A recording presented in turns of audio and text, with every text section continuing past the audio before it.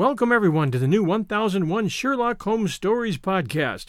Here you'll find a collection of Sherlock Holmes adventures as well as the best of Sir Arthur Conan Doyle's stories. Some from our archives at 1001 Classic Short Stories and 1001 Stories for the Road, and some newly produced, all here for your entertainment. Welcome back everyone to 1001 Sherlock Holmes Stories and Tales of Sir Arthur Conan Doyle. Today, a story from Arthur Conan Doyle's collection, Round the Red Lamp, being Facts and Fancies of Medical Life. These are stories which deal in varying degrees with medical matters. Doyle studied and practiced medicine before his writing took off, and his stories are enriched by his experiences. If you caught our story, Lot 249, in 1001 Classic Short Stories and Tales, that one comes from this collection. Today's story, The Doctors of HOYLAND, is about a 32-year-old single country doctor who faces unexpected competition when a new female doctor arrives in his district and sends sparks flying. I found this to be a great story, and I think you will enjoy it. And now our story, The Doctors of HOYLAND. Dr. James Ripley was always looked upon as an exceedingly lucky dog by all the profession who knew him. His father had preceded him in a practice in the village of HOYLAND, in the north of Hampshire, and all was ready for him on that very first day that the law allowed him to put his name at the foot of a prescription. In a few years the old gentleman retired and settled on the south coast, leaving his son in undisputed possession of the whole countryside. Save for Dr. Horton, near Basingstoke, the young surgeon had a clear run of 6 miles in every direction, and took his £1,500 a year, though, as is usual in country practice, the stable swallowed up most of what the consulting room earned. Dr. James Ripley was 32 years of age, reserved, learned, unmarried, with set, rather stern features, and a thinning of the dark hair upon the top of his head, which was worth quite 100 a year to him. He was particularly happy in his management of ladies. He had caught the tone of bland sternness and decisive suavity which dominates without offending.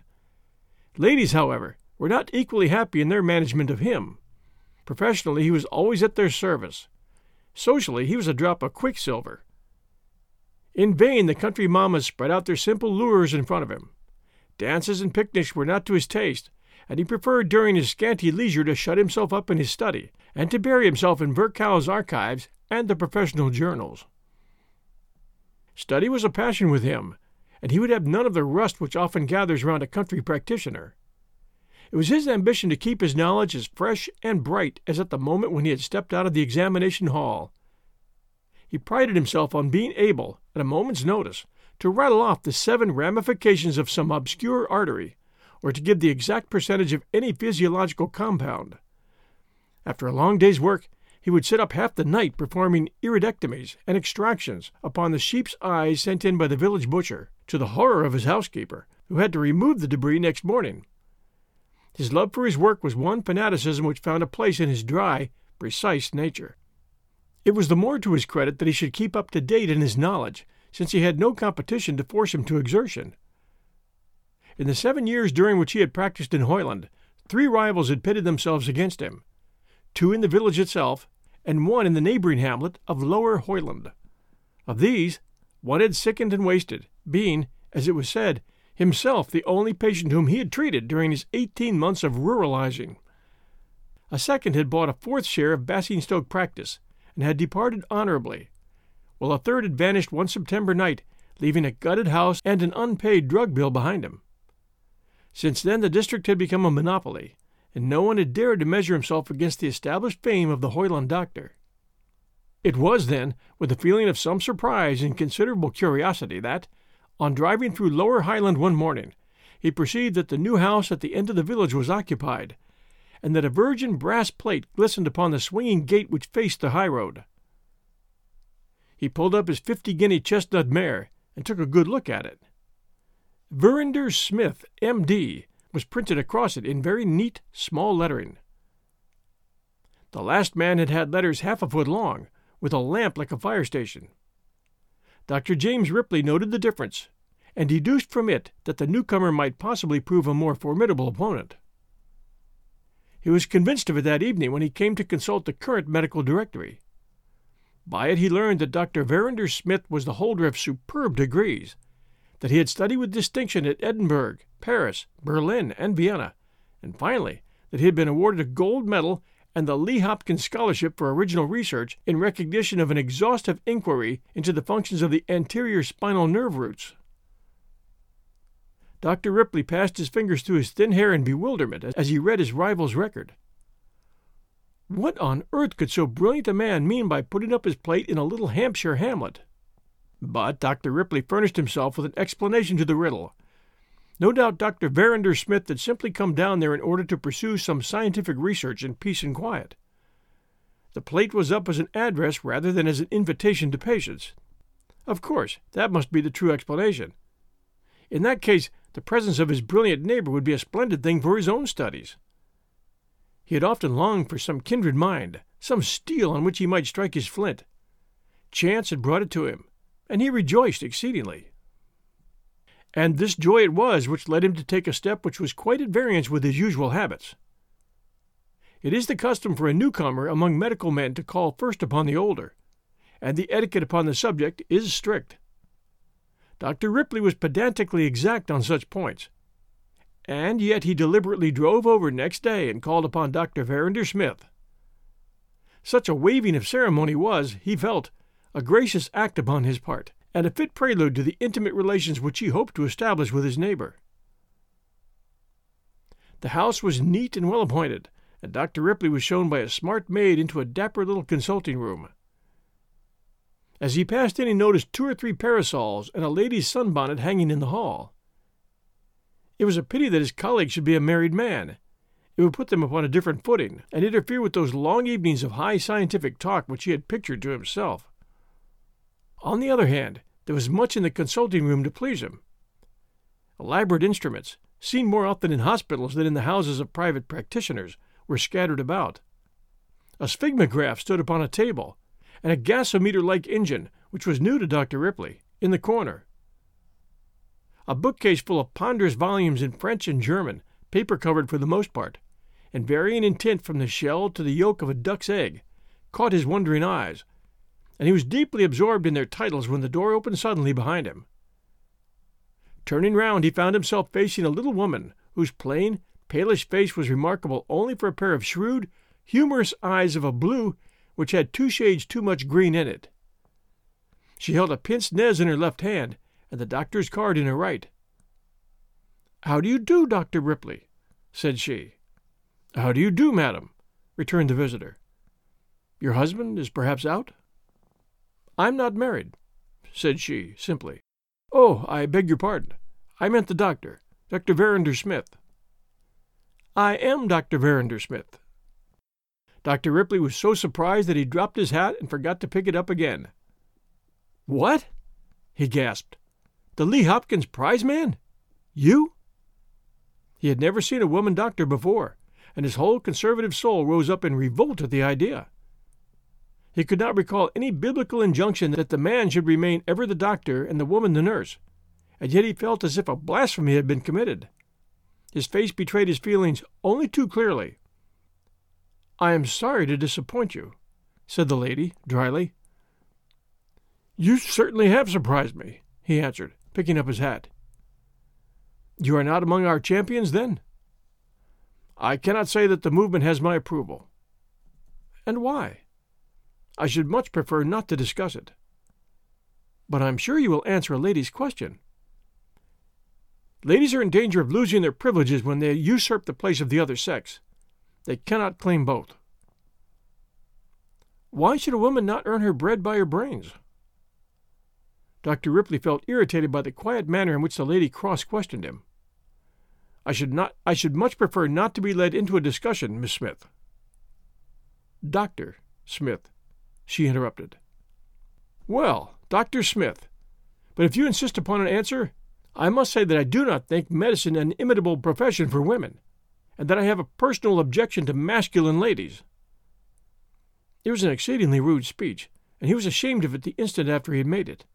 The lady, however, simply raised her eyebrows and smiled.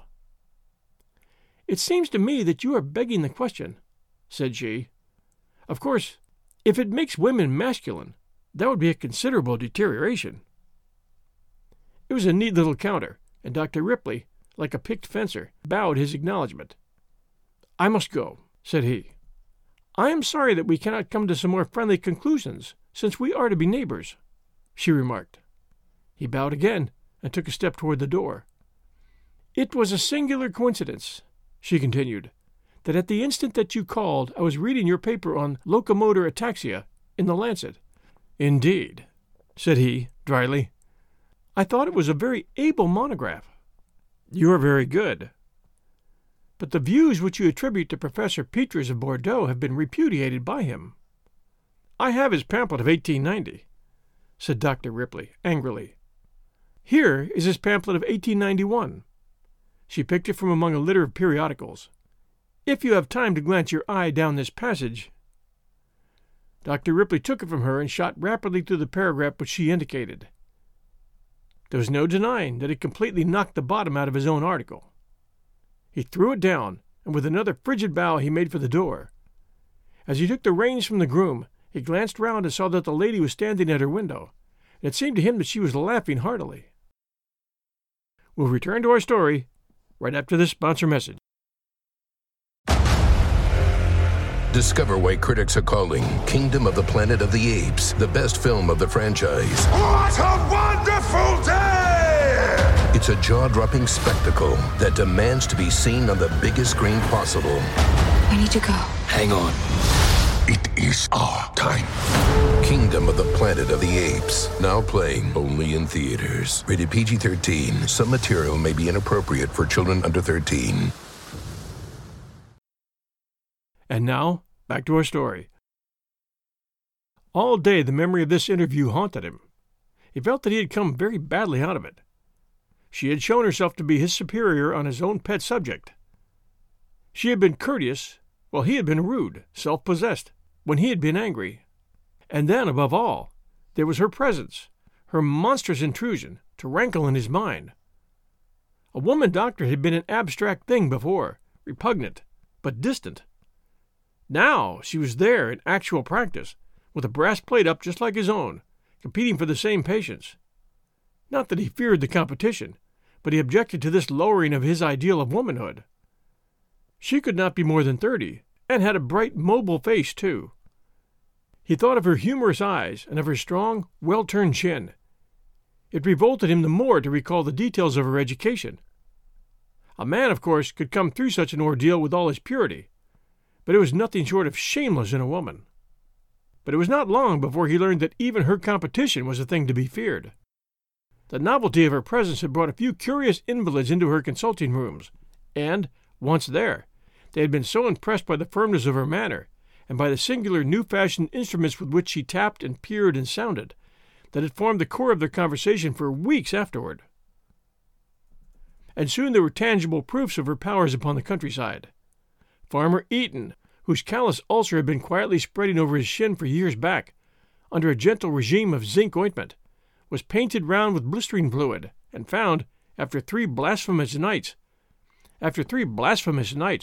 that his sore was stimulated into healing.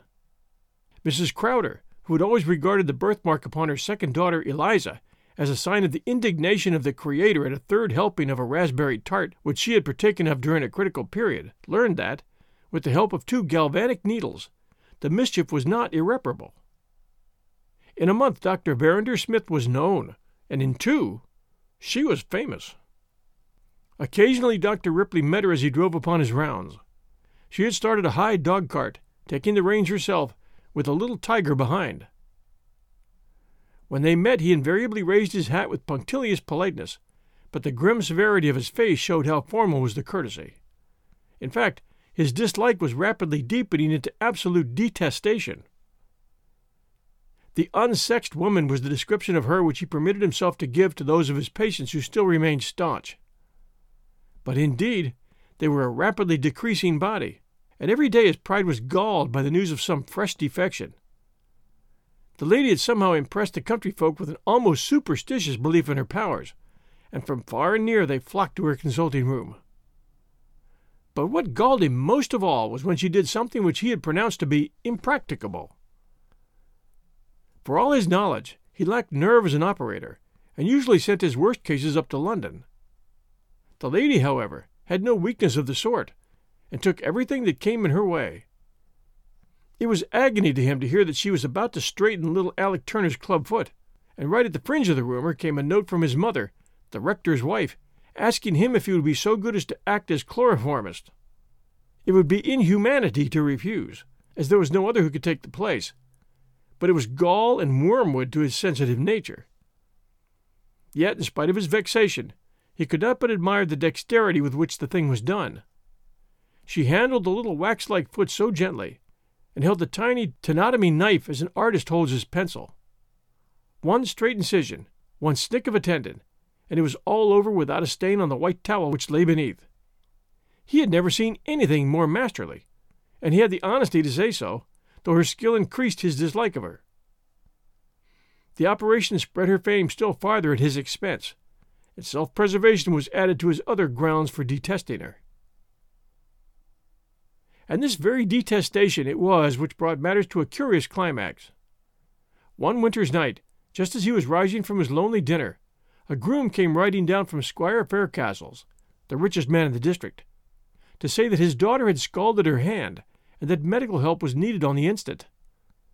The coachman had ridden for the lady doctor, for it mattered nothing to the squire who came, as long as it were speedily.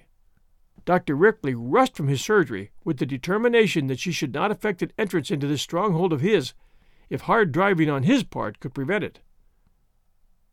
He did not even wait to light his lamps, but sprang into his gig and flew off as fast as hoofs could rattle. He lived rather nearer to the squire's than she did, and he was convinced that he could get there well before her. And so he would, but for that whimsical element of chance, which will forever muddle up the affairs of this world and dumbfound the prophets. Whether it came from the want of his lights, or from his mind being full of the thoughts of his rival, he allowed too little by half a foot in taking the sharp turn upon the Basingstoke road. The empty trap and the frightened horse clattered away into the darkness, while the squire's groom crawled out of the ditch into which he had been shot. He struck a match, looked down at his groaning companion, and then, after the fashion of rough, strong men when they see what they have not seen before, he was very sick. The doctor raised himself a little on his elbow in the glint of the match. He caught a glimpse of something white and sharp bristling through his trouser leg halfway down the shin. "Compound fracture," he groaned. "A 3 months' job," and fainted. When he came to himself, the groom was gone, for he had scudded off to the squire's house for help. But a small page was holding a gig lamp in front of his injured leg, and a woman, with an open case of polished instruments gleaming in the yellow light, was deftly slitting up his trouser with a crooked pair of scissors. "It's all right, doctor," said she, soothingly. "I am so sorry about it. You can have Dr. Horton tomorrow, but I'm sure you will allow me to help you tonight. I could hardly believe my eyes when I saw you by the roadside." "The groom has gone for help," groaned the sufferer. "When he comes, we can move you into the gig. A little more light, John. So, dear, dear, we shall have laceration unless we reduce this before we move you. Allow me to give you a whiff of chloroform, and I have no doubt that I can secure it sufficiently to—" Dr. Ripley never heard the end of that sentence. He tried to raise a hand and to murmur something in protest, but a sweet smell was in his nostrils, and a sense of rich peace and lethargy stole over his jangled nerves. Down he sank, through clear, cool water, ever down and down into the green shadows beneath, gently, without effort, while the pleasant chiming of a great belfry rose and fell in his ears. Then he rose again, up and ever up, with a terrible tightness about his temples, until at last he shot out of those green shadows and was out in the light once more. 2 bright, shining, golden spots gleamed before his dazed eyes. He blinked and blinked before he could give a name to them. They were the only 2 brass balls at the end posts of his bed, and he was lying in his own little room with a head like a cannonball and a leg like an iron bar. Turning his eyes, he saw the calm face of Dr. Verinder Smith looking down at him. "Ah, at last," said she. "I kept you under all the way home, for I knew how painful the jolting would be. It is in good position now, with a strong side splint. I have ordered a morphia draught for you. Shall I tell your groom to ride for Dr. Horton in the morning?" "I should prefer that you continue the case," said Dr. Ripley, feebly, and then, with a half-hysterical laugh, "You have all the rest of the parish as patients, you know, so you may as well make the thing complete by having me also." It was not a very gracious speech, but it was a look of pity and not of anger which shone in her eyes as she turned away from his bedside. Dr. Ripley had a brother, William, who was assistant surgeon at a London hospital, and who was down in Hampshire within a few hours of his hearing of the accident. He raised his brows when he heard the details. "What? You are pestered with one of those?" he cried. I honestly don't know what I should have done without her." "I've no doubt she's an excellent nurse." "Oh, no, she knows her work as well as you or I." "Speak for yourself, James," said the London man with a sniff. "But apart from that, you know that the principle of the thing is all wrong. You think there's nothing to be said on the other side?" "Good heavens, do you?" "Well, I don't know now. It struck me during the night that we may have been a little narrow in our views." "Nonsense, James.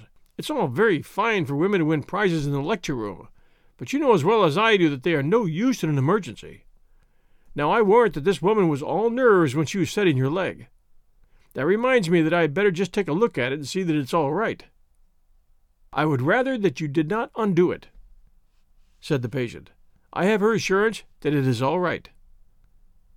Brother William was deeply shocked.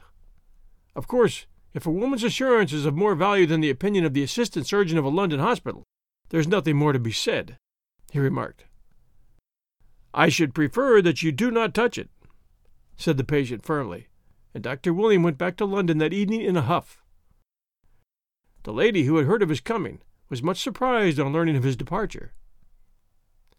"We had a difference upon a point of professional etiquette," said Dr. James, and it was all the explanation he could vouchsafe.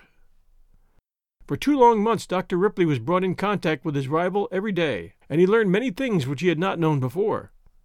She was a charming companion, as well as a most assiduous doctor. Her short presence during the long weary day was like a flower in a sand waste. What interested him was precisely what interested her, and she could meet him at every point upon equal terms. And yet under all her learning and her firmness ran a sweet, womanly nature, peeping out in her talk, shining in her greenish eyes, showing itself in 1,000 subtle ways which the dullest of men could read. And he, through a bit of prig and pedant, was by no means dull, and had honesty enough to confess when he was in the wrong. "I don't know how to apologize to you," he said, in his shamefaced fashion one day, when he had progressed so far as to be able to sit in an armchair with his leg upon the other one. "I feel that I've been quite in the wrong." "Why, then?" "Over this woman question. I used to think that a woman must inevitably lose something of her charm if she took up such studies." "Oh, you don't think they are necessarily unsexed, then?" she cried, with a mischievous smile. "Please don't recall my idiotic expression." "I feel so pleased that I should have helped in changing your views. I think that it is the most sincere compliment that I have ever had paid me."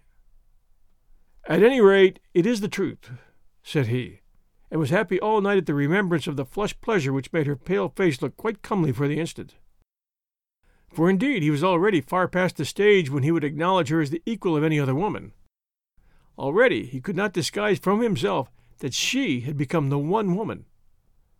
Her dainty skill, her gentle touch, her sweet presence, the community of their tastes, had all united to hopelessly upset his previous opinions. It was a dark day for him now when his convalescence allowed him to miss a visit, and darker still that other one which he saw approaching when all occasion for her visits would be at an end.